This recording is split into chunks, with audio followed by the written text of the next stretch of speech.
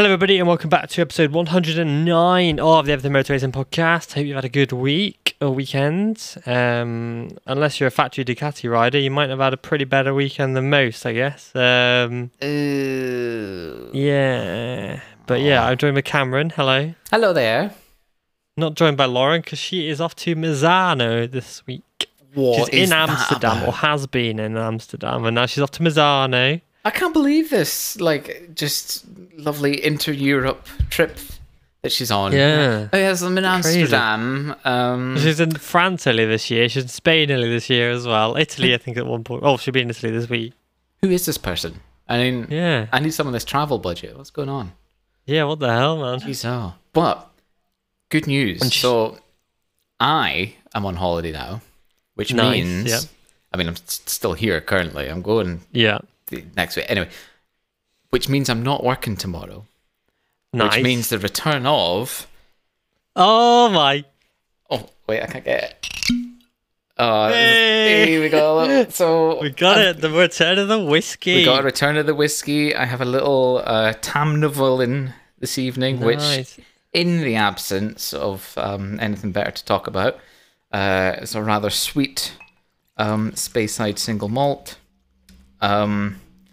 Dark sort of amber colour, really rather delicious. So cheers everyone, let's go. Nice. Yeah, it's been a while since you've consumed beverages that are not I've got smashed on the podcast. Yeah. Shame Lauren's missing this, but anyway. Yeah, that's a shame for Lauren. But yeah, she'll be in the paddock as well. Really? She's gotten in, the American racing squad, Josie, who helps run the social media with Matt. Has helped her get in there, so that'll be very good for Lauren. Hell yeah. Hope she has a great time. Mm-hmm. And yeah, it should be great. I don't really know where to start. I guess we talk about the major thing that happened Sunday, which was Ducati's demolition derby. Yeah. Dramatic weekend. I mean... Yeah. It's one of those things. I mean, it could have been a hell of a lot worse. Let's just first put that out there. Yeah. This could have been a really could have been dark horrific weekend. Yeah, but anyway, we shan't dwell on that. Pecco, lucky, unbelievable that he's got no even half major injury from that. It's just a couple of he's walking. He's fine. What? Actually, what? If there was ever a sign from a divine creator that this championship is his, then that's it to me. I mean. At this point, because I was like, oh no, he's broken his leg, this has blown the championship wide open, but nope. It's almost as if, like you just said, there is nothing that can stop Francesco Bagnaia. He can literally get run over, and still just he's like, nope. So I'm gonna win at Misano. Sorry. Yeah. So yeah, mental, and then Enea gets in a pretty. Typical sort of turn one spill, shall we say? I mean, never nice. They can always be pretty nasty, but it was a fairly typical turn one spill, shall we say? And then there he is, out for 3 rounds? Yeah, he's had surgery literally today. He's broken a bone in his wrist, bone in his hand, one of his metacarpals, and he's also broken his ankle, and will miss. He's had surgery today. Will miss Misano, India, and Japan, and will be replaced by Michele Pirro, which is the boring option, but the sensible option. Yeah. We know who we wanted on that bike, but... Yeah. Alvaro Bautista. Yeah. But, I mean, God, it's... I don't know. I don't even know what to say. What is going on? It is literally there is some kind of... shall we say, the second... factory Ducati seat. It's just cursed, man. It really is. Yeah, I literally put that in the notes for the podcast. I don't know if you've seen that. Did you? Oh, I didn't. Yeah, today it's 7.6 cursed second Ducati seat. Maybe it is cursed. You look at any rider who's had it. If we go back through the things, so we had Dovi and Iannone. Yep. Iannone went from being an absolute nutcase, so good on that Pramac. I remember watching Aragon 2014 and stuff when he led the race on the Pramac, and it was whoa, who is this guy? Yeah. And then he hops on the factory Ducati. Yeah, he gets the odd few podiums, and he obviously wins the race and stuff, but it's he can't really then Didn't set the world alight. Continue that. Yeah, can't continue that upwards progression. Then you get Jorge Lorenzo, 5-time champion, the guy who's just hopped off a fantastic season 2016. Barcelona and Marc Marquez. Obviously, that was the same season that he nerfed Marquez to the line at Mugello, for example. And Lorenzo's struggling on it, or Dovi's off winning races. Then they swap it with Petrucci. Petrucci, again, is having that meteoric rise, and then again, just can't do it. And then, of course, then it's Jack and Pecco. Pecco takes Dovi's seat, number 1 seat, and then Jack takes the second seat of, like, Petrucci, because it was that was 8 anyway, because Jack replaced Petrucci. Dovi was meant to kind of stay, and then Dovi was like, no, see you later, and then Pecco stepped in and replaced Dovi. Pecco's now going and doing what he's doing. Jack kind of struggled, got a few wins, but struggled, and then obviously replaced by Enea Bastianini, who was 3rd in the standings last year, and obviously you think, well, as we always said on the podcast, he's going to be a 1-2 this year. It's going to be him and Pecco, and the first round he gets murked and misses loads because he's messed his shoulder up. Comes back 3 races later, he's out again. I know. He's actually mental, because like you're saying, everybody, a lot of people thought that, to be honest, Enea was going to probably wipe the floor with Pecco, because the feeling is that he's mentally stronger. But I mean, it would appear that at least physically he's not. I don't know. I do not know. I do not know what the script is with it, but it's it's an interesting case. And to be honest, like, Jorge Martin's probably looking at this thinking, actually, do you know what? He's probably still like, it should be my seat, to be honest. But, he should. I mean, but he's safe at Pramac. Like, he is, exactly. Like, and I said this last year, like, when Enea was announced as that he got the factory seat, I'm thinking I mean, I get there's more to being on the factory Ducati bike than having a factory Ducati bike, because I mean, he's got one of them. It's just the whole sort of being in the number 1 squad, and Pramac, I guess, is like second if you really want to rank them like that. But he's got the factory bike. He's working with the same people, the same team that he has done for this is his 3rd year now. I mean, Jorge should, in my opinion, be counting his blessings, but he does seem to throw his toys out the pram a little bit. Just a little bit. I'm just trying to find. There's a statement made. Enea made wrote a load of text on Instagram. It's not there anymore. Oh, I can't find it though. Have you been? I was going to read it out. Oh, what was the gist? Can you paraphrase? So, from top of my head, he said that, like, these times keep coming in motorcycle racing, and it gets tougher and tougher, and it's harder to keep going, and you do think about quitting, and you do think about stopping when, you can't seem to get the luck. You can't, like, it all seems down in the dumps, which a lot of riders have publicly said. Maverick Vinales said it, Mir said it, Marc Marquez has said it a few times. Jorge Martin's also talked about it. All talked about, like, quitting and things like that when it's bad. Yeah. It's quite easy to do, quit when it's bad, but you've got to stay. And Enea basically just said that he knows that the good times will come and that he's going to keep fighting and keep pushing for it. But it's just difficult in these moments to kind of have the motivation and stuff to stay and keep fighting. Yeah, I think sadly, for Enea, the good times are going to come on a Pramac seat. I think. Where there's less pressure and stuff, or when it's just not like cursed seat. That it's the sum of its parts. To be honest, it really is, like, less pressure. Still, obviously, a good bike. It's all things combined, and I think Ducati's history of how they like to play musical chairs. I think. Yeah. To be honest, we might see someone else on that seat next year. No, it's been confirmed that he'll stay. They do like to confirm things and then... Yeah. Confirm. I mean, we'll see, but, like, he's going to have to... I think he will he's stay. Going to have... Yeah. I think because things are clearly so good with Pecco, they're, like, less desperate to scramble to find, like, a wondrous talent, which they clearly have with Pecco. So they're like, that's fine. We can try and we can give this second seat a little bit more time because we're not struggling for wins right now. So yeah, you're probably right, but he's gonna have to be, he's gonna have like next year. He's gonna have to be 1-2ing. Like he's gonna have to have the season we expected this year, next year. Yeah, if he doesn't, then he's out. Yeah. Yeah, because you can't, unfortunately, Ducati are brutal. It doesn't matter who you are, how good you have been in the past. Yeah. Ducati want results and they want them now, not next year or the year after. And if they've got a capable rider on one of their bikes in Marco Bezzecchi, for example, who's already Italian, already wears the Monster Energy logos on his helmet, which fits perfect. With Jorge Martin, he could switch from Red Bull to Monster, but there is still a bit of like an issue there, and if he's locked into a contract with Red Bull for 3 more years, you've got to buy him out of that contract and things like that. It's just more friction, isn't it?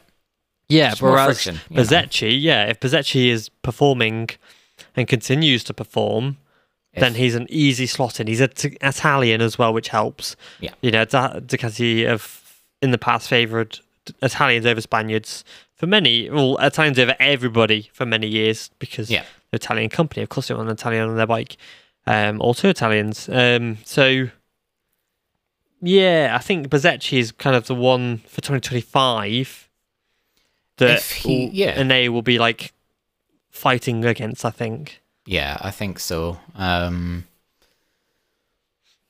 Or, potentially like an Acosta or something, although he's going to be having... He's going to have an airtight contract with KTM for a while, I think. If when he moves up. He's got clauses to go out of it and like leave it now. Like he can... Pedro can walk out that contract now because they can't fulfill the deal. Like it's now... I'm almost certain it's fully off. KTM will not have 5 bikes on that grid next year. That is done, dusted, drawing in the sand now. So unless he chooses to stay in Moto2, which is unlikely because Vietti is rumoured to have signed for that squad, and Dennis Onshu has also rode the bike today at Catalunya as part of the Pirelli test, meaning that that's pretty certain that's going to be the lineup. Yeah. Meaning Acosta's out of that Moto2 squad. Yep. The only way now I can see him in, as in Acosta in, is if Jack Miller gets the boot, because he's not performing as expected at all. I know, yeah. And that's the only way in I can see. And you got to think as well, the way that Jack has performed the last couple of weekends, you got to think maybe he does know something. Yeah. He's had some news which has affected him. Just throwing him off a little bit. Yeah. Yeah. Which would really suck, because to be honest, I think he's been pivotal in that KTM being a top 5 bike consistently now. Yeah. And then, don't get me wrong though, I think because what's the deal? Like they would be allowed to have like a test rider with more wild cards or something. Is that kind of what's floated around for KTM? That's for like concessions in general. They can have 5 wild cards anyway. We've got Danny Pedrosa this weekend, by the way. At Mazzano. Dream. So I think it's 3 wild cards if you're not. Concessions of 5 if you have. But I think it has been changed to 5 wild cards anyway. We can't have them back to back. Right. Interesting. But yeah, so no, I think it is actually 3 wild cards. Let's have a look. I'll just check quickly. No worries. And then I also heard about them doing a kind of almost like a football style, like out on loan kind of deal. Yeah. So to go back on the thing quickly, every factory grid can have 3 wild cards during a season. 6 if you have concessions. Yeah. Okay. So, but KTM could loan out a rider, for example, like Augusto Fernandez, but what's the point? Because Augusto Fernandez is contracted to KTM next year. Augusto Fernandez is doing a phenomenal job, man. He was 9th yesterday. And like that battle with Didier as well. Like both of them were slinging at each other. And it was, I think Augusto was actually the winner out of that. Yeah, 9th and was Didier 10th. There you go. Augusto did not care. Let's have a gander quick. Yeah, that was great. See, from 6th to 10th in the race yesterday. It was unreal. There's a difference. It was beat him fair and square, about half a second by the end of it. Oh, right, okay, he had him. Yep. Yeah, so yeah, you could learn Augusto Fernandez, but why would you want to? He's a Moto2 world champion last year. He's doing extremely well. He's 13th in the championship at the moment. He's doing bits. Yep. He's doing bits. Like, that is well and truly. He's finished every race this year, as has Franco Morbidelli. He is like, what more could you want from a rookie? He's got a best result of P4. He's got 1, 2, 3, 4 top 10s. I mean, compare that to the rookies before him in the last 3 or 4 years. Come on. So then you look to the factory squad. You don't want to get rid of Brad Binder. They've kept him on for a few more years. Jack Miller, Paul Espargaro is pivotal, I think, to their development and things like that. And maybe they could keep him as a test rider or something like that. But I think Paul in himself has come back and actually impressed. He did DNF in Catalunya. It was mechanical. Though, wasn't it? Yeah, it was mechanical. So did Ralph Fernandez, which I was gutted for, actually, because Ralph Fernandez looked really good yesterday. Yeah, again, he was in that top 10 scrap, scrap, wasn't he? Yeah, he was. So Paul Espargaro, again, has really impressed. You know, he got 6th in Austria in the sprint race. And Paul Espargaro helped the bike be what it is. He was a day oneer at KTM. Yep. So you don't want to get rid of Paul, because if there's anybody who knows, there's only one person that really knows more than Paul about that bike. That's Mika Kallio. Yeah. So, you know, you don't want to really get rid of Paul. So then it's just, who was last in the door? It was Jack Miller. It was, yeah. And that's such cruel politics, but it's the only sort of objectively fair way of looking at it, to be honest. And I don't know, like, would they take him on as a test rider? Because he'd be a brilliant test rider, but he's got too much. He's too young. He doesn't want to do that. He could step off that KTM, go right, have it, take it, Pedro, and he could go and ride for Gresini Ducati and do pretty well for himself over there still. I'm sure he could, yeah. There's still a lot of seats available. That Pramac seat that everybody says is going for Franco Morbidelli is not signed. No. Jack Miller has said previously he'd be happy to return to Pramac. So that, again, it's still open for discussion. It just depends on KTM, really, and like if they're looking at signing 2 riders in Moto2, it means that Acosta's out of that Moto2 squad, which can only mean he's going to move into MotoGP. Yeah. As we know, it's common knowledge that Acosta's contract said that on the 31st of June, after then, if KTM haven't put him on a seat, he can talk with other manufacturers. His contract was also earmarked for a 2024 MotoGP seat. If KTM cannot stick to that, there's a clause in his contract that that voids the contract. Yeah, straight exactly. up. Yeah, because they can't adhere to the contract. Therefore, Pedro can ride for whoever the hell he wants. Yeah. Well, you know, I love this, but I also hate it. And the thing is, like, the final sort of what ends up happening. It's like never as exciting as you want it to be. It's so boring, isn't it? Do you know what I mean? Yeah, like the last mental exciting thing that happened was Vinales like shock leaving Yamaha and joining Aprilia. That was crazy. That was the last time people were like, "This is wild!" Like, what a transfer window.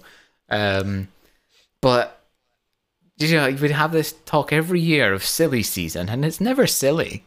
What happens is never silly, and you're always like, it's like a perfect silly, sense. You know what? Silly, and then turns into logical season. Yeah, exactly. Like one by one, they get slotted in. You're like, that makes sense. Oh, you know what? That makes sense. There's maybe like 1 or 2 where you're like, oh, I didn't see that coming. Like, for example, if Morbidelli does end up on that Pramac seat, I'll be like, you know what? I didn't have that pegged at the start of the year. That to me would be silly, considering form and everything, yada yada. It's a really coveted seat, a Pramac Ducati, I would say. Oh yeah, it's a factory seat, really. Yeah, exactly. Like, going back to the KTM talk, if I were the boss of Pramac, I'd be more inclined to get Jack back in line rather than take a punt on Morbidelli, but or even Marc Marquez. But yeah. I don't know. It's never as silly as it seems, but I just love this like period of time where like anything, it's Schrodinger's grid, you know? Oh yeah, it's wild. I love it. It could be anyone, really. Whilst talking on silly season, I will speak of some other rumours I've got. Moto2 and Moto3, which is always a bit chaotic. Moto2, I'm just trying to think. Obviously, Jake and Arbolino confirmed that they were staying where they're put, but Jake Dixon's contract does have a clause that says if a MotoGP team offers him a seat, he can exit his contract to go there. And the rumours of him going to Grassini have been bubbling all weekend still. Yeah. So that's a possibility. Obviously, This the weekend will have Vietti helped. thing. Yes, it will. I'm not sure if his comments post-race will have helped, but we'll talk about that in a bit. Yeah. But so there's that. I'm just trying to think now. Obviously, Joe Roberts was confirmed to return to American racing. Yeah, that's cool. Like that. Nice. Yeah. An American on an American racing team. Good. Yeah. Moto3 is where it gets a bit crazy. I've known this a little while, but now I can actually talk about it because multiple people have said it. Joel Kelso will not race for CF Moto next year. Okay. I'm not allowed to say a reason why, but he will not race for next year. So there was a Pirelli test this week today. Yes. And Dennis Onshu obviously will tested for IO Moto2. So, of course, there was a rider that had to ride for IO Moto3 in his place. Oh. That would be Spanish superstar Xabi Zuratuza, who's won 2 races in Junior GP this year and has actually been very good. We mentioned him on the podcast a few times now, and he's got a sick name for one. Very talented rider. I have been reliably informed that, of course, take all this with a pinch of salt, because, yes, I've been reliably informed, but contracts can change, as we saw Jonathan Rea today, who signed a contract for next year with Kawasaki and has voided that contract and will race for Yamaha next year. We'll talk about that properly in a bit. Yes, please. But Xabi Zuratuza has apparently signed a contract with IO today to race for them next year in the World Championship. Nice. So, additionally, I'm just going through the messages now. Xabi was set to go to CF Moto, apparently. Oh, and right, okay. David Munoz to IO. Oh.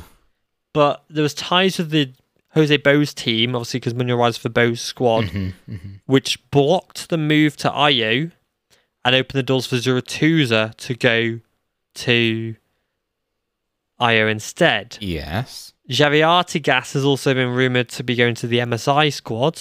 Okay. In Moto3. Yeah. I'm just trying to find some other ones. Let's have a look. I don't know if there's any more, actually. So, do you know or did you mention where Kelso's going? He hasn't got a seat anywhere. Oh, that's sad. I mean, come on. This weekend was surely proof that he deserves to be on the grid. No, I don't know, because he started 3rd and finished 19th. What happened? Actually, yeah, what happened there? But, like, come on. Surely to even just qualify 3rd, there's got to be something there. Well, yeah, because he's been on the front row 4 times this year now. Yeah. He's kind of got it, but he can't do it in the race. It seems like he even said on his Instagram post, he was like, there's no point sugarcoating it, I'm disappointed. I know I've got to get aggressive and risk more overtakes. We'll give it another crack in Italy. But... he deserves a seat more so than some people on that grid. Yes, I think like David Munoz's teammate, for example, and a few other back markers.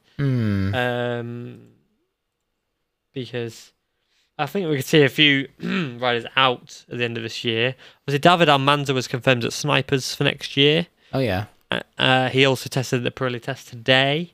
Speaking of, Fanati's been disappointing, hasn't he? That's probably Fanati out with that move, because I think he's a bit age out the class anyway. He has not done anywhere near what we expected, to be honest. Nope. Which is a big shame. Just think Moreira's, obviously I've mentioned him and Italtrans a few times. That could change to the MSI squad in Moto2, we'll see.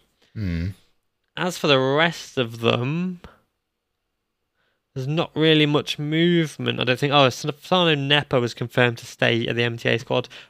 Ivan Altola is also rumored to go to the MSI squad as well. Oh, right, okay. Yeah, I don't know who Leopard are looking to replace Masia with. Oh yeah, because Messi's moving up. That's going to be a weird one, actually. Who the hell could go to Alea? Oh, no, it's Piqueras. Angel Piqueras, that's right. The Red Bull Rookies champ. Yes, yep. Yes. What about Suzuki? Is he clinging on to a ride? He is, but he's quite old now. Hmm. Like, how old is he now? He's 25 now. He'll be 26 at the end of this month. So by the end of next year, he'll be 27. So he's got like years. 2, maybe 3 years left in the class. Yeah. Interesting. Do you think he'll just ride that Leopard until maybe he ages out and go to stock 600? You can get a few wins and stuff, yeah. Yeah. Sasaki, I can expect him to move to Moto2 next year. Oh, really? With the intact GP squad. Oh, sure, that Apparently makes both sense, yeah. Tulovic and Debinder are out. Debinder. I would assume that Sasaki would move up to that class next year in that team and be teammates with Senna Aegis. That was what I would assume would happen. Mm-hmm. Apart from that, let's have a just quick check on Moto2 roster, just see if anything... Oh yeah, Canet was confirmed at the Fantic squad. Cool. Teammate is rumoured to be Sergio Garcia. No, but Sergio Garcia is also rumoured to go to the new SMI team as MSI team. MSI. It's the same team as Moreira rides for now. Yeah. The empty helmets MSI squad, which would make sense. He wears them empty helmets now anyway, so that makes sense. But Agora is also rumoured to go to that team as well, so I don't really know what's going to go on there.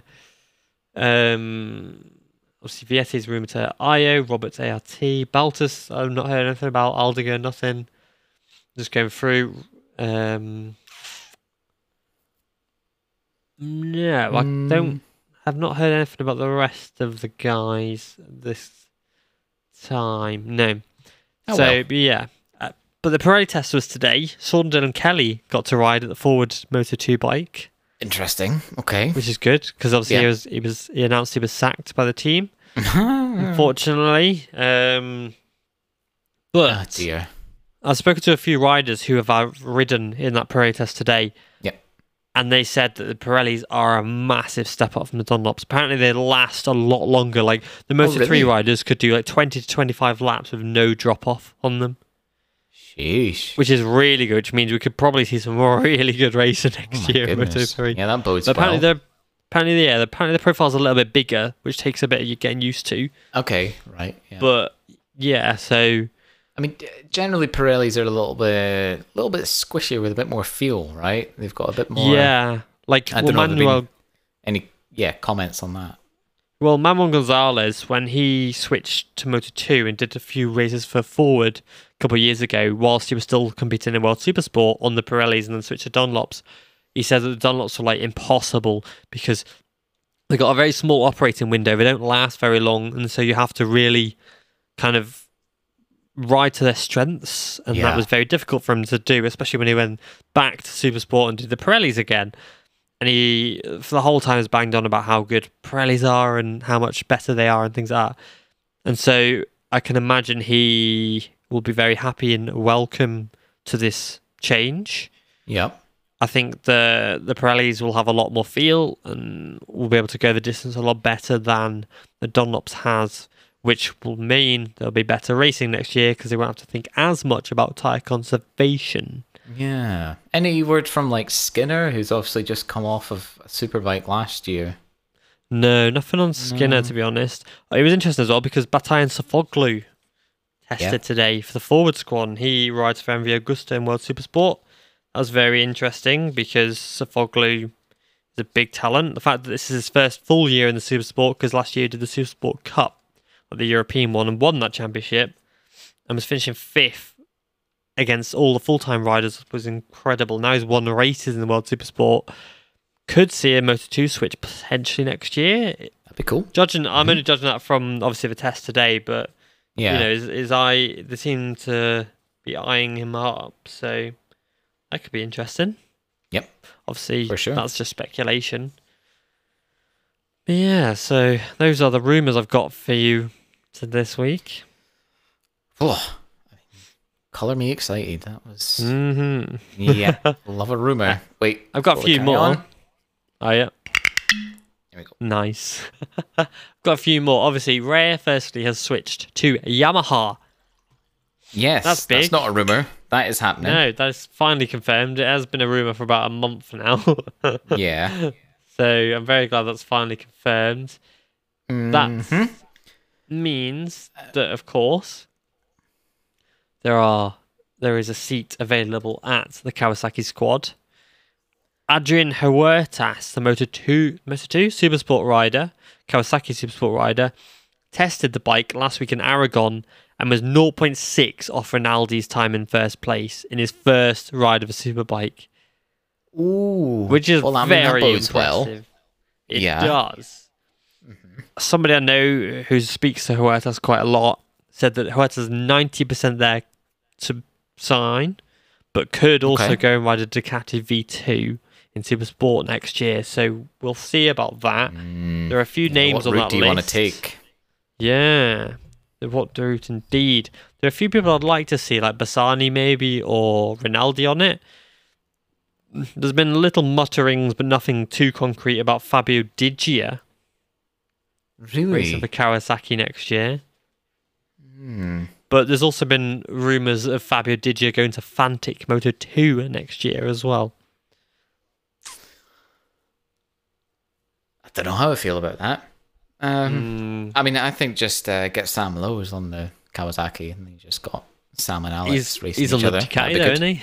I know, but like, come on, just for in terms of like a fun story, it'd be great. Get him on the Kawasaki. Yeah, it'd be fun. Hold on, I'm just reading something about Jack Miller. Oh, so this is big. If it's true, I mean, I wish we recorded the video for this because that was a shocked face right there. Okay, so please indulge me and the audience. Okay, so TodoCircuito.com has said from the Italian media, KTM have. This is obviously what the Italian media have reported. KTM have offered. Let's have a look. KTM have offered Jack Miller double salary next year.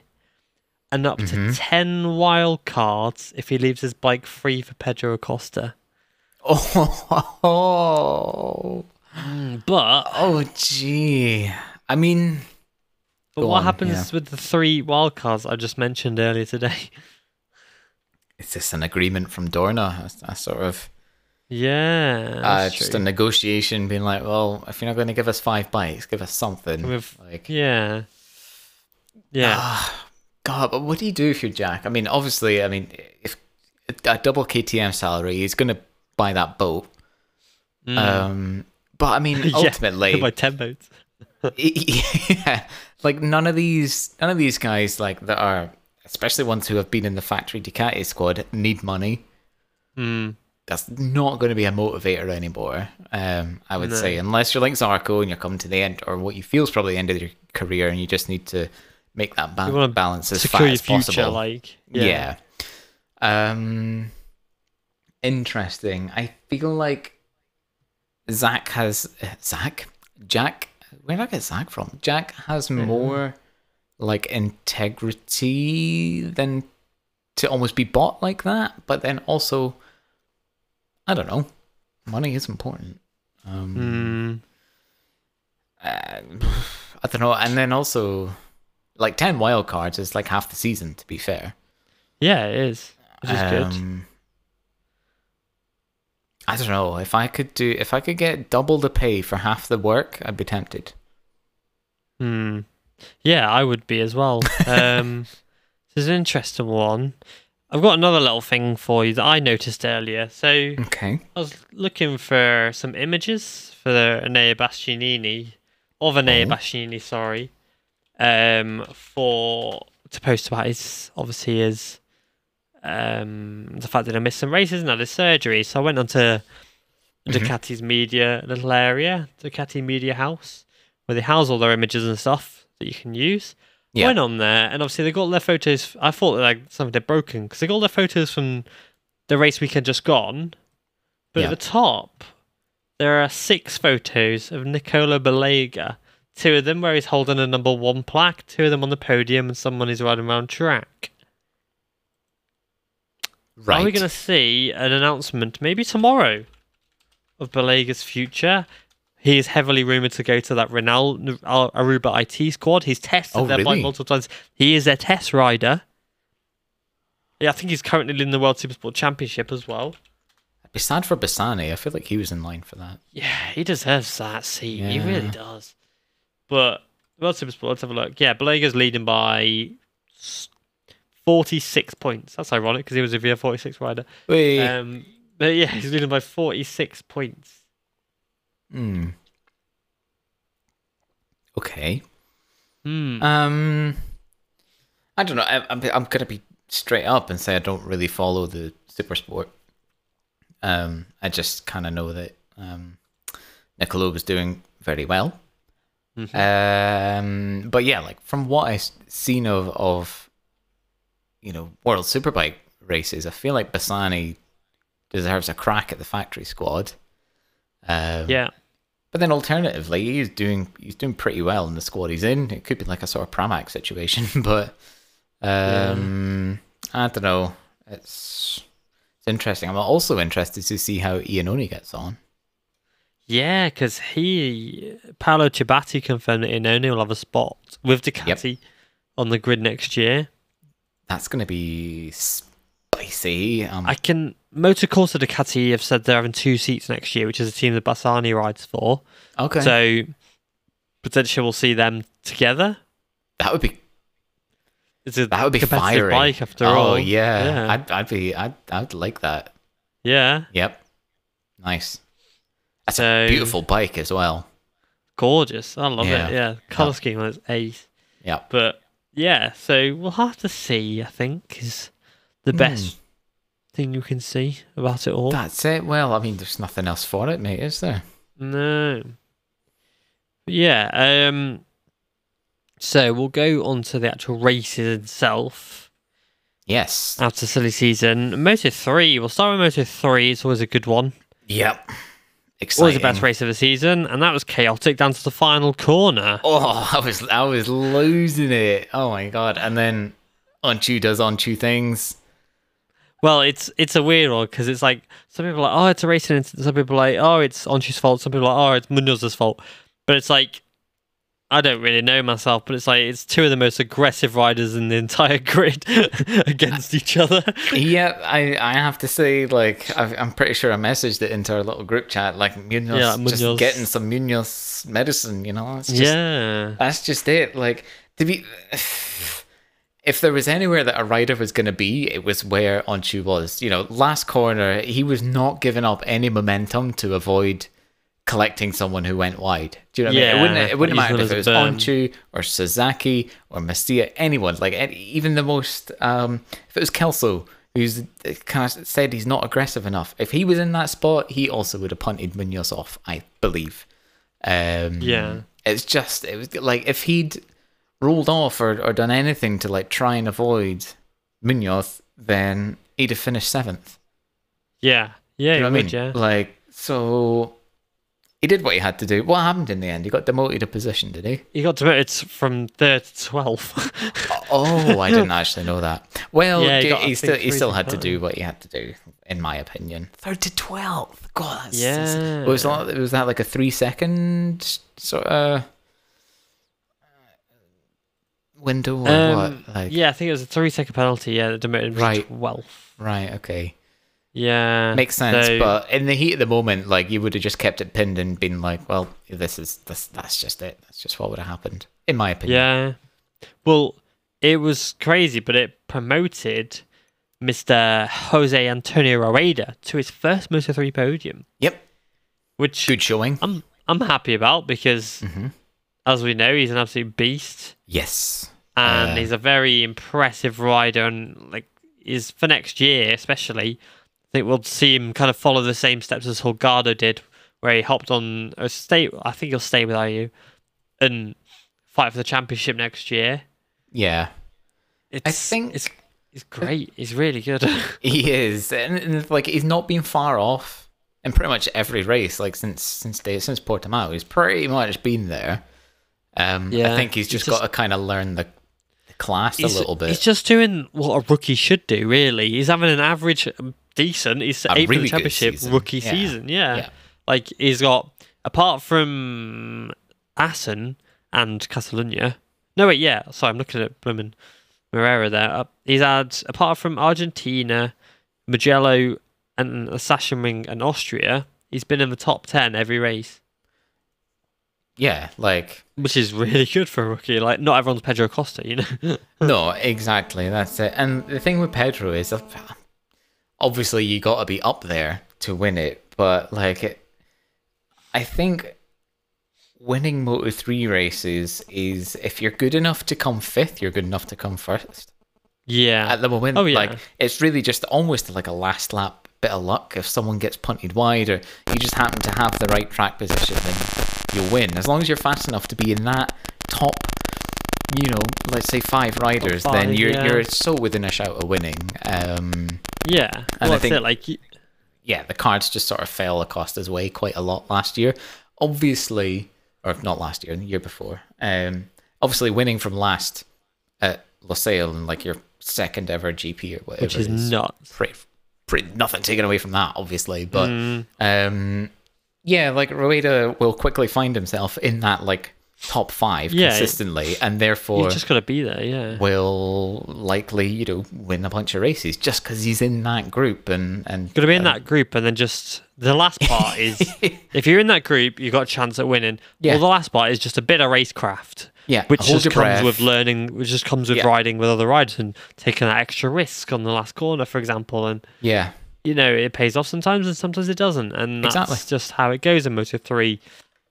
And David Alonso is a great example of that. Again, another superb. I was going to say stupidly good rookie, and superb. I said superb, nice. But it's funny, he went last to first in Great Britain, then first to last in Austria, and now he's back in first. Of course. And yeah, he is 6th in the standings now. I'm not going to say he's in with the championship fight, with the championship shout, sorry, but he is within 50 points of that P1 of Daniel Holgado, who has absolutely blown the door off his championship cart. He was looking, he had like a 40-point advantage nearly by the end of it. Crashed, finished 22nd. He's now only 13 points ahead of Ayumu Sasaki, his podium streak has ended. He finished 4th in Catalunya after going 6 podiums in a row. Wow. Ayumu Sasaki's only 13 back. Then a further 19, is that? 148 minus 129, I think is 19. Back is Jaume Masia. Yep. Sasaki really could now take it to him. We've got 9 rounds left.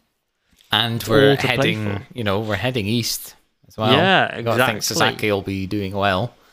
Yeah, because Alonso's obviously he's a very talented rider, but he knows a lot of the tracks we've been at. Yeah. So he's been able to perform there, but he's never ridden in Japan, never ridden Indonesia. India's going to be interesting. That would be very interesting, yeah. Like, I'm very intrigued because Dan, also fun little fact as well before we talk about India, Dan Vidal Alonso made his debut as a wildcard in 2021 at Misano at 15 years old and was one of the youngest ever riders to ever race in the class. Got a dispensation because he was a rookies champ. Right. But yeah, so India will be a very interesting one because it's new for everybody. It is. And I think it's going to be interesting for the predictions game, but yeah. I'm going to have to study the track layout. Yeah, because that's going to be a fun one. But yeah, Moto3 is looking good. I'm not really sure what the hell's happened to Diego Moreira. Yeah, had 2 podiums and he's just disappeared. It's a strange one. Honestly, strange. But yeah, the top 6 of the championship now, I think, are really going to go for it, and that includes Onshu, Otola, and Alonso as well. Because Onshu's only 1 point behind Masia.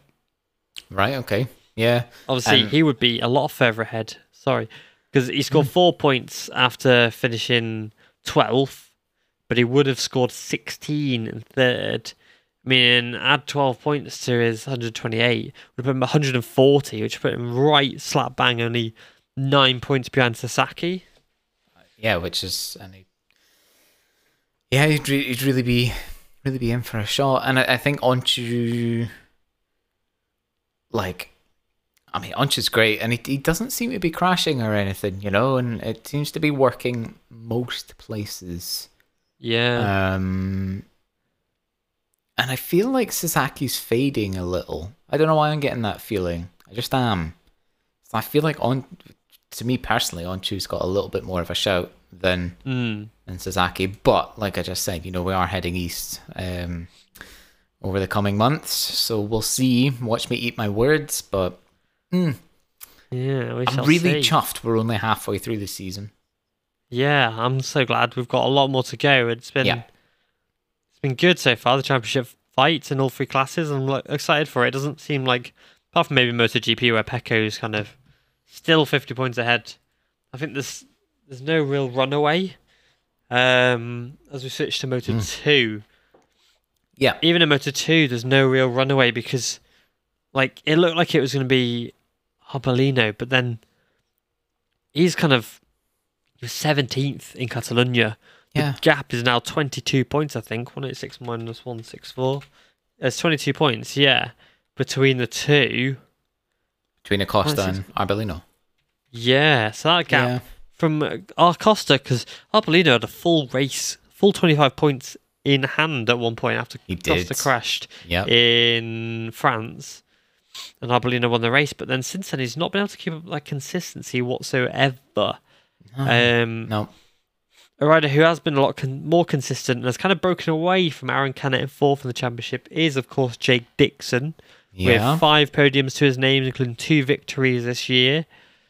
He's closing up, especially after Arbolino was 17th and Acosta was 6th on Sunday.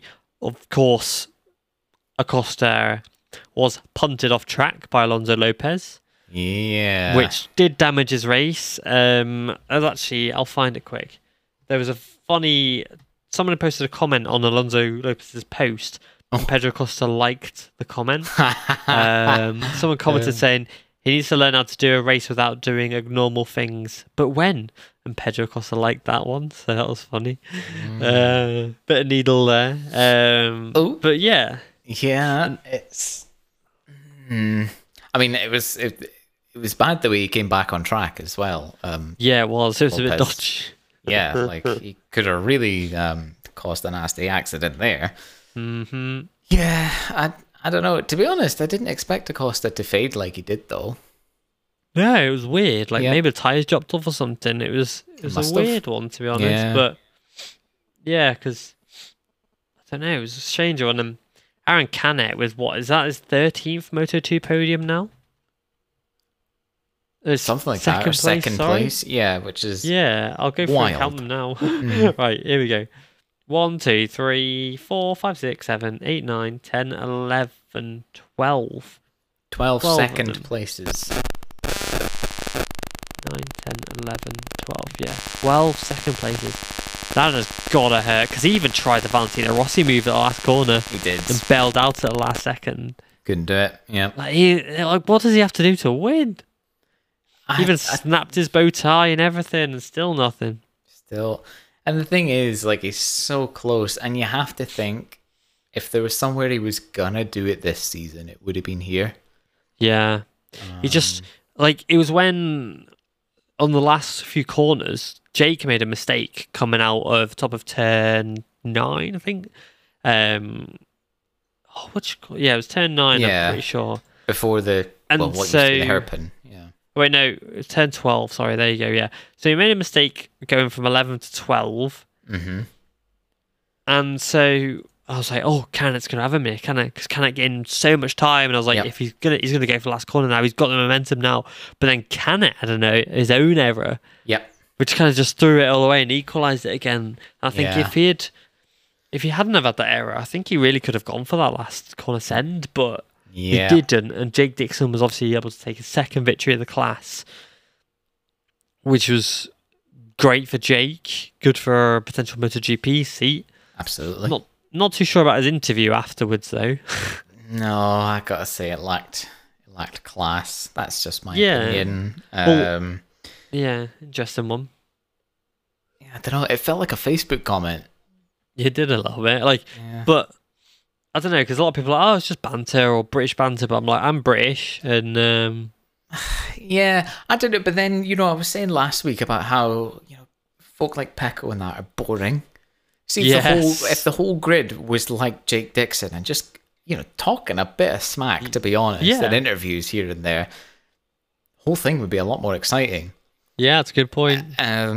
So it's just, it's all relative, isn't it? And maybe we do need a bit more of a personality like that. I just like, it just kind of doesn't align with me. No, like it's that kind of, like I say, like talking smack, that doesn't align with the sort of outward persona that I get from Jake Dixon. So I'm kind of like, wait, who is this guy? What's happening here? Is he an arsehole? Like, what is it? But then everyone says that Jake's lovely, and I'm sure he is. So like, there's a few riders in the paddock that don't really. Well, I haven't heard these things. The only guy I have to listen to about this is Neil Hodgson, and he thinks that the sun shines out of his arse. Exactly. So it's like, I don't know. I think that's it. It was just a sort of contradiction. It's just like when he said it, I was kind of like, oh, Jake? Goodness me. But, I mean, I could imagine, I'm trying to think of a personality who's a little bit more... Valentino Rossi? Yeah. Oh, no, you're thinking like down the line. Like, yeah, no, just like someone who is a bit more like... Cal Crutchlow. Not even that. I don't know. Who's just got a little bit more bite to them, or is a bit more like cheeky. Do you know what I mean? I don't know. Yeah. It's just that, to me, like Jake Dixon's just been this sort of like nice, polite kind of schoolboy figure, and then he comes out just sort of chatting shit in a way, and I'm like, I don't know. It's weird. It just seems like it felt weird, and that's all. That's all I got to go by. It felt weird coming from him, and I was uncomfortable. Yeah, exactly. It's like fake arrogance a little bit. It's like he's overcompensating. I was like, oh, finally I've done it, so I can now talk about this stuff, But to me, it was weird. Like I like it. It's fighting talk. We like fighting talk. We do like fighting talk. Yeah. We need I want him to try and get into his opponent's heads, Pedro Costa's head, and stuff like that, and try and really put the needle in there, like Valentino Rossi used to do to all his rivals and things like that. And I like that, but I don't know. It's just a bit. I think. Do you know what it was? It wasn't like clever enough. Yeah, it wasn't witty enough. It lacked wit. That's exactly it. Thank you, Deg. Which we say people are it's banter and but banter often has a side of wit to it. Mm-hmm. That makes it banter, which makes it funny, which makes it good. Like how Crutchlow was good at that, but I don't know, it just sounded a bit odd because he said that. Sorry, no, kind of. Yeah. He said about Pedro Costa. He was like, "Oh, this guy's meant to be the next Marc Marquez, but I got the better of him today." But it's like Pedro Costa was punted off track for one, and you say, "Oh, he's meant to be the next Marquez, but I beat him." And I guess that's an achievement in itself, of course, but you don't. I don't know. This man is 27 years old and has a child.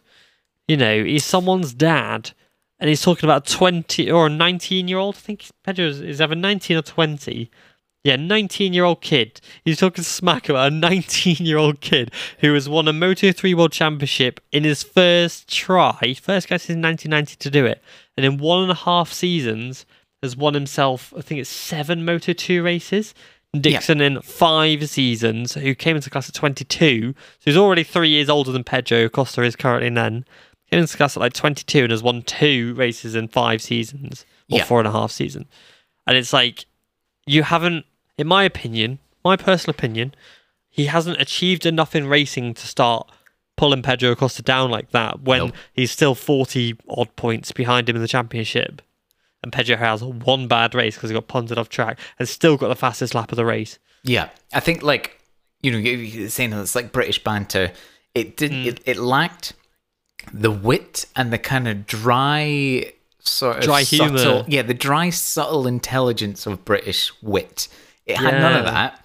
And so that, I think we've got to it. We've got to the root of why it wasn't great. Yeah, I like it. Don't get me wrong. I like the fact that he's, stirring the pot a little bit and getting things up, because like we say his riders are like Pecco. I like Pecco, but he's just a bit like plain. He's like, I don't know, if you cook your chicken, you don't put any seasoning on it, like it's just like that, I guess. I don't really know, but I like some paprika on my chicken. I like some garlic, you need that but God, like you go through the you go through the MotoGP Reddit, and someone like this photo of Jake Dixon, someone's like, I don't know why I've never been unhappier about someone winning a GP and stuff, and like someone's like, oh, he acts arrogant like Lorenzo, needs to eat some humble pie and stuff like that, and it's like, yeah, it makes me feel a bit better. It's not just me. People say it's like cringeworthy and all that, and I get that.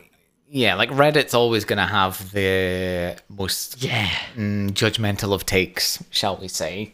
Oh, yeah. But yeah, like, it almost had like the kind of, like you say, arrogance of, sorry, I just burped here, that's a bit of whiskey. It almost had the kind of air of arrogance of Lorenzo, but without the multiple world championships and race wins by several seconds to back it up. I don't know. Yeah, there's like 2 comments here on Reddit. This is the last thing we'll say about Jake, and then we'll move on. Yes. Because I do want to see him success, and like I said, I do like this. I like this. We just need like I don't know, but someone said this is like Calcuccia from Wish. Someone else said, and this is what I like. This is what I like. I think this is like nail on head, I think. But someone's like, firstly, someone said to be humble, which I get. But someone said it's like he's taken all his PR training from Calcuccia, but not picked up on that kind of cheeky thing Cal had, where he could never quite tell how sincere he was being. That's it. That's exactly That's nail on head. That dry, like, sarcasm thing that Cal had, where you just kind of like, it just kind of gave you a bit of a giggle. And, you could tell the PR guy behind the scenes just kind of rolled their eyes a bit, but...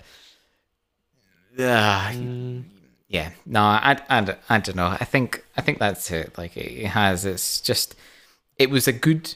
We like to see it, and I would like to see Jake win more races and talk more smack, but just in a little bit more of a kind of witty, clever, like Kurt's way, So I don't know. That's my feedback, because I know that Jake's obviously listening to me. Yeah. I don't know. That's where I'm at. That's where I am. Yeah, fair enough. Like, he is funny at times, Jake, and like it's his things when he's doing his push-ups and his Colin McGregor walks and stuff, and it's funny. It's great. Yeah. We need that in MotoGP, 100%. But absolutely, I guess there's a way. Like, I don't know the last rider on top of my head who's gone on win races and then gone and slated everybody. Like Pedro Costa has that little side to him, like. When it was, Portimao 2021, and he's going around the track with like waving at Foggia and stuff like that. Like, it's funny. Yeah, exactly. Like, just kind of, like you say, just getting in people's heads a little bit. Yeah, we need that. Yeah, no, I'm not going to keep going on about Jake. No, Acosta will 100% have a reply to that this weekend, I'm sure. Like in the form of a race win, or at least a and then he'll go, guess what? Yeah. But he'll ride around with like 93 on his bike or something. I don't know. They'll put like a 96 on his bike and go, oh. Yeah, we'll see. Oh yeah, like a 93. I get that. Yeah. Oh, you get it. Now. Cool, nice. Yeah, but finally clicked. Penny dropped. But on to the MotoGP sprint race first. Mm-hmm. Aleix Espargaro. What a beast. Dished it out. I mean... Superstar. The fact that firstly, Vinales had a very good start, for one. Yes. Mm-hmm. But then, and I was like, this is Pecco's. Pecco's gone away with it. Great, sick. I was like, great. Predictions time? Great. That's an extra 10 points for me. I love that. Yeah, and me. I was the only one that had Bagnaia down. I was like, for the sprint race. I thought I had him for the sprint win. I was like, boom, right, here we go. Championship lead, here we go. And then Alecia's like, haha, nope. Oh, yeah, because I had Vinales, didn't I, for the sprint win? Yes. I think. No, you had Martin. You had Vinales pole. Why the hell did I have that? Anyway. Yeah. Oh, dear. I mean... Great. Love an Aleix win. Love a home Aleix win. Love an Aleix win against a clearly, like, otherwise dominant Pecco. Yes. Trifecta. Thank you very much. I'll have a good Saturday. Thank you. Oh, yeah. Next. Yeah, like, I don't know, it's just great for LA. It's great to see Vinales doing really well. But then moving on to the main race, the whole, the main course as it is. That crash was horrific. Like, not the first corner crash, and then the Pecco aftermath as well. Yeah, so nasty T1 crash, horrific T2 incident. Like, I mean, like, obviously the person who in the moment has it worst has it the worst is Pecco. But can you imagine being Brad the second after you've just like felt the bones of your fellow rider underneath your bike? Like, come on. I can't imagine like that feeling. Like, God, I hate seeing that. And then TNT just decided to show it maybe 3 or 4 times in slow motion. That was like, come on, I do not want to see this. That was Dorna. They showed it like 10 times, like easily 10 times.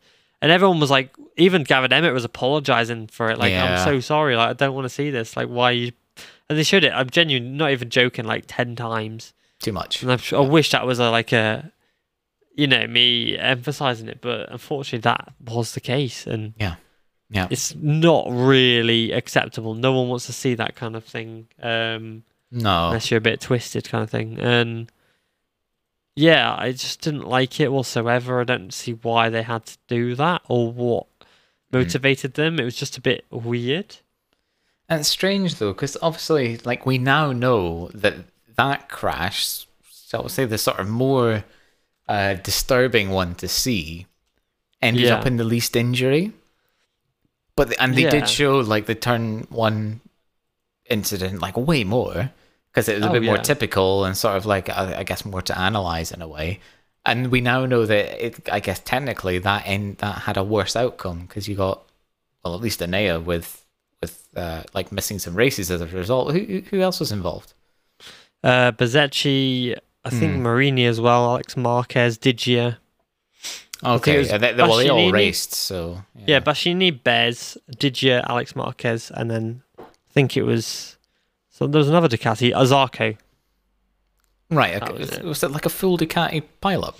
Oh yeah, it was all Ducatis. And then obviously, out of 5 Ducatis, it's the factory seat number 2 that the person gets injured. Yeah. I don't know, man. Like, you got a 20% stake in that crash, and like, you're the only one ending up with with broken things.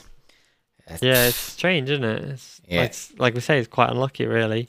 It is. But yeah, and then obviously Pecco had the crash. I loved though. Brad Binder obviously was the guy who kind of dealt the damage. And as soon as that accident happened, he went straight in. When the accident happened, then they restarted the race.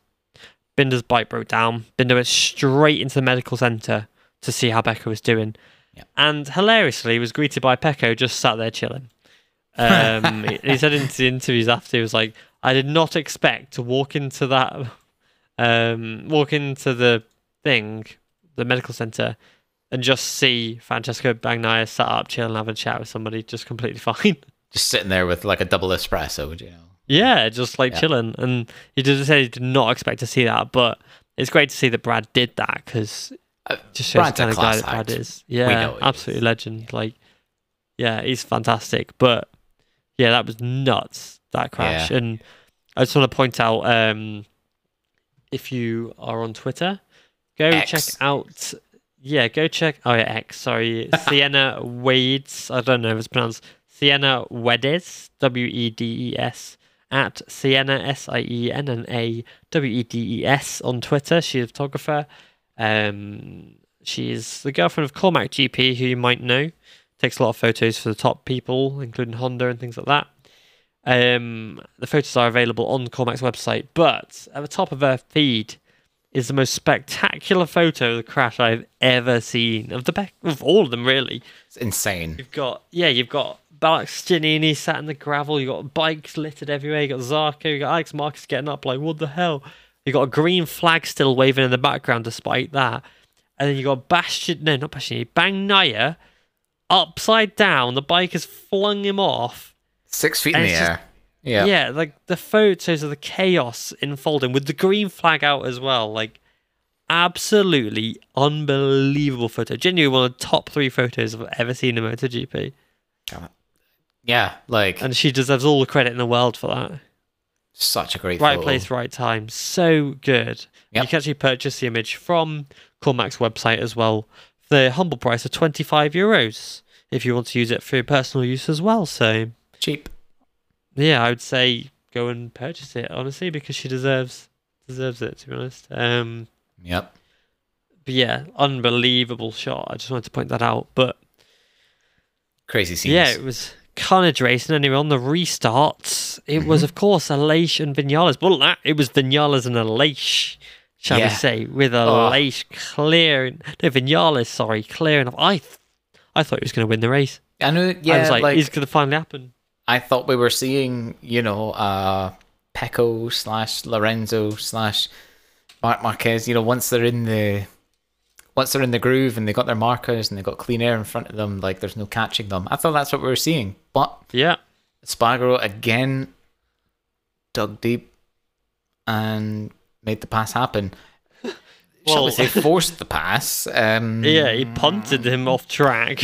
Yeah, he did kind of push it a little bit. However, I would say that like Vinales probably could have been a little bit more willing to give space, shall we say. I mean, he basically just leaned into him. But yeah, it was a hard pass. It was the kind of pass that would have Jorge Martin shaking his head and tutting in his helmet, I'm sure. Yeah, it would. But yeah, like, great race though. But then, so at the end of the sprint race, didn't Vinales say he like ran a different front rim to Espargaro, which meant like the heat wasn't dissipating and his tire the same, which kind of resulted in him having less grip towards the end. Yeah. But then in Sunday's race, he ran the same wheel and apparently had the same issue, it seems. Yeah, because it's obviously because it was quite a hot weekend now in Catalunya and a long race. A lot of the riders, like Jake Dixon, I don't know if you spotted, he was running a white wheel as well. Yeah. Looked cool. Made out of special. Yeah, it looked cool. Which is again made out of the same thing that dissipates heat a little bit better. You've seen it World Superbike quite a lot with Ducati. They use it quite a lot. And yeah, I guess he was just trying it to see how it would work because Aprilia have been on fire all weekend. We had Oliveira running third for a lot of the race as well. Yeah. And I guess it's good for Aprilia, for Vinales to try that and compare it to Aleix. They have the similar, if not same bike. So it's good if he was to run a different one to Aleix in those conditions just to compare data and just see how it goes. And it's probably why Vinales finished second, because obviously he ran wide, his tyres went off. They were running, I think it was 6 seconds slower a lap by the end of it. 6 seconds slower than their qualifying time. That is... The attrition involved there in those tyres is nuts. Yeah, like they were going so much slower by the end of it, but it's really good data for Aprilia. Absolutely. And the fact that on their celebration they swap bikes as well to be like they're exactly the same. It doesn't matter, which is really good. It's their first ever Premier Class 1-2 ever, and not far away from a 1-2-3 either. Yeah, that would have been superb. Yep. Oliveira deserves a podium after his horrendous year so far. He deserves a win, consecutive wins after the luck he's had. But do you think Oliveira will get a win? I think there's just too much. I think he'll get a podium, but I think there's too much. There's too much firepower on the grid, and I think he'll always have one of the factory Aprilias in front of him. So yeah, I think if he can get a bit of luck, I think so, because he's still really adapted to that Aprilia. The Aprilia in the hands of Vinales and Aleix is really good. It's not massively different to to Oliveira, who's on last year's bike. But there is a significant enough difference, especially now that Aprilia have had new updates and things like that. We've seen since Silverstone, they've come on board a lot better and been a lot stronger. And obviously those updates haven't really trickled down to Oliveira yet because he's riding last year's bike. So I think maybe when he gets some more updates, potentially they could do what Ducati do next year, maybe supply him with a current bike that's the same as the factory boys are running. I think then maybe we'd see probably a more competitive Oliveira and an Oliveira who can kind of run at the front, because it was clear that it was at a bit of a disadvantage to the Ducatis who are on the GP23s, and a little bit of a disadvantage to the, obviously, factory Aprilias as well. But I think if he was on maybe the same equipment, I think he probably could have done a lot better in that race. I think so. Yeah, probably. I think we would have seen a podium lockout. Yeah, and you made a good point the other day about the fact that Aprilia have benefited quite a lot from having a satellite squad. Yeah, well, that's it. You got four bikes on the grids. It's more data, isn't it? So yeah, that's it. In same conditions, at the end of the day, more bikes each cause more firepower and better results, because you have more data to spread across. It's why Ducati, it kind of pretty much accelerates your process of development, because you can have 4 different riders testing completely different things. Yeah, exactly. That's it. Like we were discussing last week before, like the whole thing of MotoGP now with the wings and electronics and yada yada, it's all data driven. Yeah. So if you can have a program where you've got 8 bikes on the grid, that's twice as much data essentially as any other team. Do you know what I mean? And 4 times the amount of the Yamaha are getting. Yeah, that's it. And it, like you say, it just that drives the insights, and I mean, it's loose maths obviously, but it's like your bike gets developed 4 times faster than a team with 2 bikes on the grid, essentially. So Yamaha need to sort that out. I don't know what Honda's excuse is, but then it just seems to be the Japanese bikes, isn't it? Like they were last in. All 6 of them were last in a lot of the sessions this weekend. Bottom 6, which is sad considering the talent that's on those bikes. I mean, it's got to be the bikes. It can't be anything else. You can't have Marc Marquez, Fabio Quartararo, and Joan Mir on those bikes, and none of them are doing well. Like, it's got to be the bikes. Marc dropped so far back as well. Like he did. He really did struggle, and like you look at the sprint race, and the bottom, we take out Pole because he had a crash. So in the sprint, bottom 5 were Mir, Lecona, not in the correct order. Mir, we'll go in the correct order. Mir, then Nakagami, then Lecona, then Quartararo up in 18th. Then you had 2 KTMs, and then you had Franco Morbidelli in 15th. So out of the back 6, 5, back 7, back 7 places. It's quite difficult. Back 7 places, 5 of them were Japanese bikes, with Marquez up in 11th. Yeah, because he's Marquez, of course, working absolute miracles on that thing. Because he's an alien. Like but still, it's not even good enough for top 10. Exactly. Still half second behind Alex Marquez on the Ducati, who's working nowhere near as hard. Exactly. That's it. I mean, and going off the same thing, like Quartararo finishing 7th in the main race. Is ridiculous. Yeah, he loves this track though. I think that definitely played a part in it. Yeah, for sure. That's what I mean though. Like the fact that he finished ahead of 3 Ducatis. 3 Ducatis, 2 KTMs. Ridiculous. Exactly. And then ahead of them in Marco Bezecchi, that whole VR46 squad struggled, to be fair. It did. Were they on second bike though? Potentially, that's a good point. Yeah, that's a very good point. I didn't think about. They have struggled kind of all weekend though. They did. It has been like a big struggle for them. Bezecchi did get at Q2, but Marini was down like 18th in qualifying. Yeah, he qualified in 18th place. Bezecchi qualified in 7th. No, Bezecchi qualified in 10th. So they both were struggling quite a lot, to be fair, but still. Yeah. It's a sad state of affairs. And to be honest, like, we're talking about all these, like, rule changes coming in 2027. Like, how much are Honda and Yamaha just kind of like, do you know what? 3 years really isn't a long time. Like, let's just start putting our eggs in that basket. Yeah. And yeah, because it will take them with current regs. It will take them more. It would take them. what am I trying to say? It would take them until longer than 2027 to catch up with Ducati's development. Yes. Is what I'm trying to say. 100%.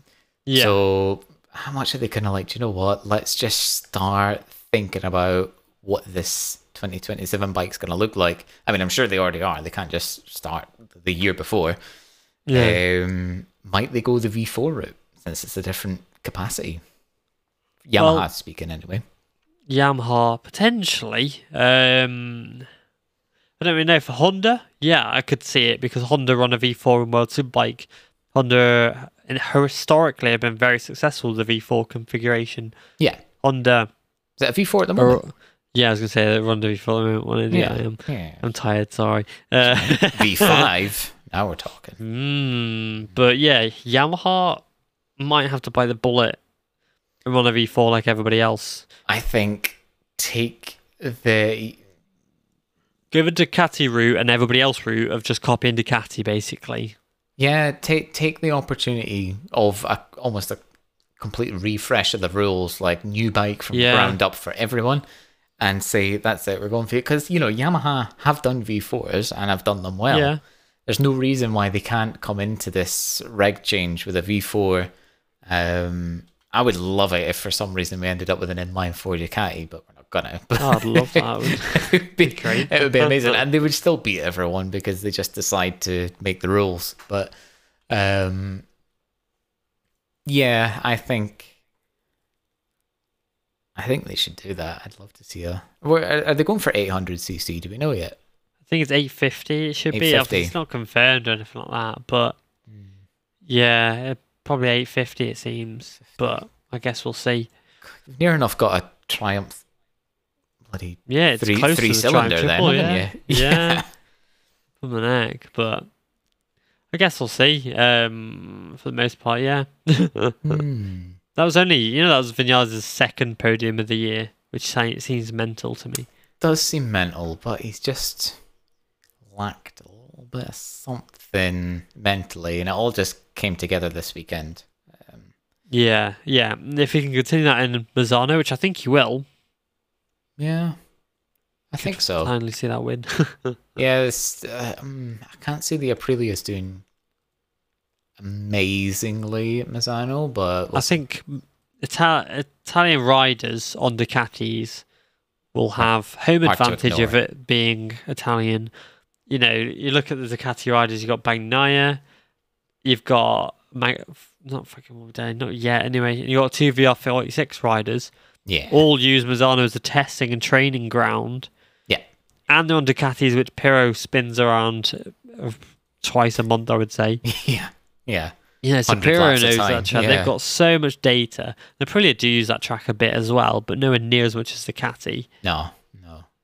So, yeah, I think that's going to be an interesting one. I think it's Ducati's to lose, I think, Misano. Yeah. It's got to be a Ducati, probably with an Italian on it. Yeah. Lockout. I think so. Yeah. Yes. But we shall see. Yes. Right, let's do our predictions because it's getting quite late and I'm getting quite tired now. Cool. I'm on holiday, mate. I'm up till dawn. Oh yeah, you don't care, do you? I don't care. Wait, before we do predictions. Yes. Well, we're gonna go through Catalan predictions first. Yep.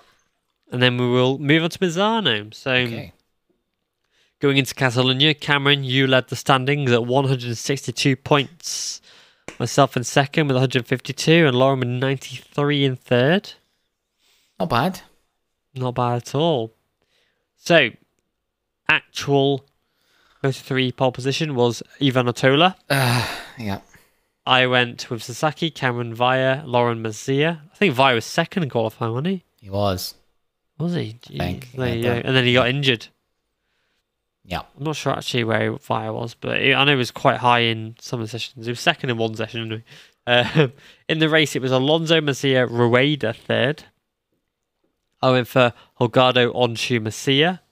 Quite annoyed that Onshu lost that place. Yeah, it's annoying.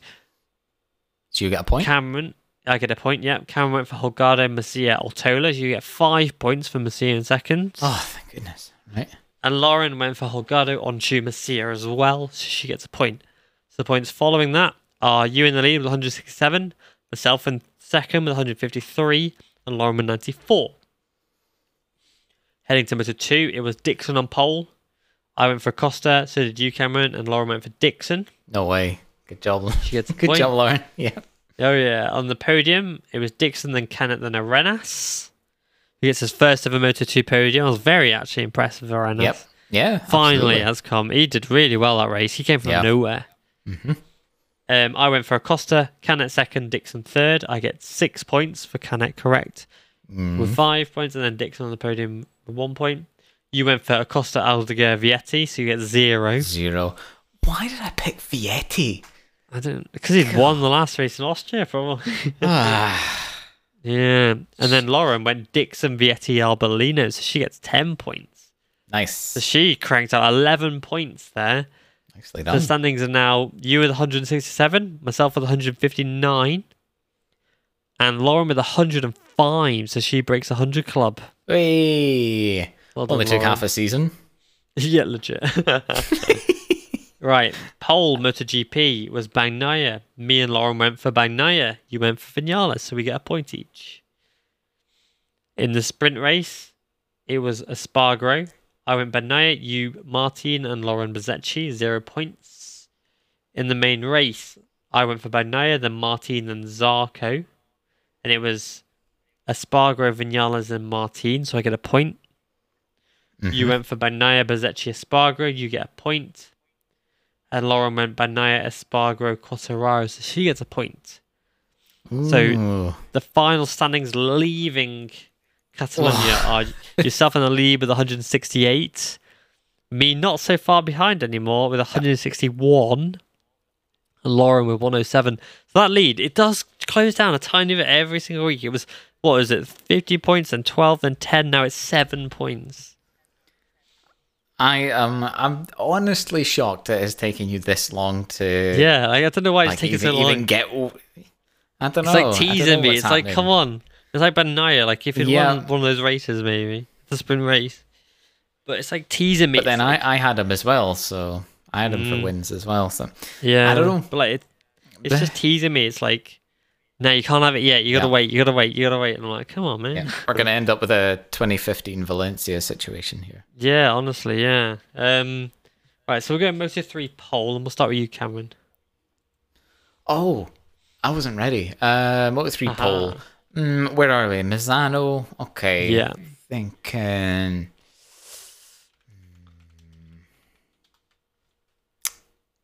Moto3 pole. Who works well around there? Let's go with. Oh, jeez. I might go boring and just go Masia. Yeah, that's fair enough. Okay. I'll go with Sasaki. And Lauren was with thinking Onshu. Sasaki, but. Oh, I forgot Onshu. Wow. Yeah, okay. Fair, yeah. Nice. Right. So third place, who are you going for in the race? Alonso. He has been on fire, to be fair. Lauren also went with Alonso. Fire. Oh, really? I'm going to go with Onshu. Okay. Right, who are you going for second? I will have Onshu for second, please. Okay. Lauren's gone Masia. I'm going to match her with Masia.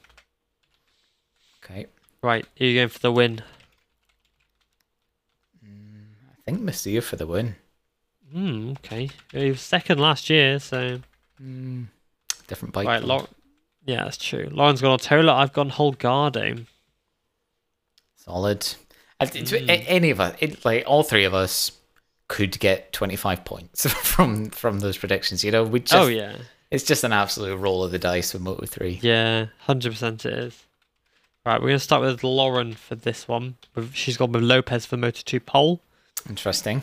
We'll go to me with Acosta, and you, Cameron. Well, I'll go someone different then. For pole. Let's have. I'm gonna put my faith back in him. I'm gonna say Vietti. Nice. Okay. Throwing points down the road, I see. Yeah. Yeah, well, it's only pole. It's only a point. Yeah, why not? Lauren's gone with Canet second. Whoa, hold on. No, for third place, sorry. Whoa, okay, yeah. Whoa. I'm going to go with Arenas. For third? Yeah, for third. Who are you going to go for third? Third, I'll have Agura, please. Nice. Okay. Right. Second, Lauren's gone Dixon. I've gone with Canet because he's very good at finishing second. And you're going to go with... I'm going to go with... Yeah, I think I'll go Dixon for second as well. Okay. He didn't finish the race last year, you know. I'm looking at it. It was 1, 2, 3, 4, 5, 6, 7, 8, 9, 10, 11, 12, 13, 14 DNFs at Misano last year. I can't even remember what happened. Was it just like... I think it was just really hot, wasn't it? Like everyone was and everyone's just stacking it. Yeah. Like the front tyre was just chewing gum for everyone. Mm-hmm. I think. Lauren's gone with a very risky one with Arbolino to win. Interesting. Home track, I've gone but with off form. Yeah. Yeah, I've gone with a Costa, so no Dixon on the podium. I think Costa's going to snap back to reality. Yeah, I think so. I mean, just for entertainment's sake, I'm also saying a Costa, and I think it's going to be like a, because I've got Dixon as second, I think that's just going to be like I want to see them scrap it out now. Yeah, exactly. That's it. I think we're going to have a nice scrap that ultimately Acosta is going to show his class. And just that extra little flair that he's got. Yeah. But, hey, we'll see. We will see indeed. Right, we'll start from me for MotoGP pole. I'm going to go with Bagnaia because it's his home. It's annoying because Bastianini and Bagnaia had a great battle last year at Misano. Yeah. Would be nice to see that again. Yeah. For pole, if that's if you're coming to me, that is. Yeah. For pole... Yeah, Italian on a Ducati, but which one? Well, again, like just to keep this interesting, then I won't go with Bagnaia for pole. I'll have Bez then. You're gonna go with Bez? Yeah, I'll go Bez pole. Okay. And Lauren's gone with Vinales. Interesting. Yeah. I'd like to know her thinking. Yeah, me too. Sprint winner, I've gone with Bagnaia. Yeah, I'm gonna. Bagnaia also. Enough. Yeah. Lauren's sticking on trend. Alicia Spargaro, the sprint win. Fair. I just don't think it's an Aprilia track, unfortunately. Well, as you say that, but Vinales was third last year. True. Well, he'll pick the wrong tyre or something. Something won't be completely 100%. Yeah. He wouldn't do it. You know what I mean? Yeah, I get you. Second place. No, third place. Me? I'm going to go Bezzecchi. Okay. Who are you going to go for? Tempted to say the same, but no, let's not do that. That's boring. I'll go with Marini then. Okay. I was thinking Marini, to be fair, because he was fourth last year, which was his best result in the class at the time. Lauren's gone with Aleix third. Interesting. Right, second place, I've gone with Aleix. Right. Who are you going to go with? Well, I'll have Bez second, please. Okay. And Lauren has gone Marini. Okay. For the win, I'm going to go with Bagnaia. Me too. Yep. Great. Okay. I'm just having that Italian on a Ducati lockout. So. Choose the order. Yeah. Well, it's funny actually because for Catalunya, I went Ducati 1, 2, 3, and it was nearly an Aprilia 1, 2, 3. Oh. That is funny. Lauren's gone with Vinales. I'd love to see it, and I wouldn't be mad. No, but that would be sick. Yep. No. But yeah, I think that's all we've got time for. I think that's it. Is there anything else? There's actually a good chance I'm going to miss the racing this weekend just with traveling and stuff, but I'll see if I can catch up on the move. Yeah, I'm probably going to be busy, unfortunately. Unless there's like pubs in London or something, I can go watch it. But I don't know. I don't know. My wife would be very happy about that. So. No, I'm sure she'll love that. Yeah. Yes. Cool. Anyway, I'm good. You good? I'm good. Yeah, I'm good. I'm tired. That's why I am. Yeah, fair. I got to take the dogs out now. Oh, that's fun. Yeah, it's quite fun. Whilst you're hammered. I know. I'm not hammered. That's all right. Really hot though, so I actually need to. It's roasting. I've had the fan on the whole time. Yeah. I have a fan blasting. I've got my Chili's bottle with ice in it at the moment. Oh, chili. As well as keeping me cool. Yeah, I've been sipping whiskey that. Hot. Nice. Quality. All right. That's all we've got time for anyway. Thanks for listening. Thank you for listening. Goodbye. Bye.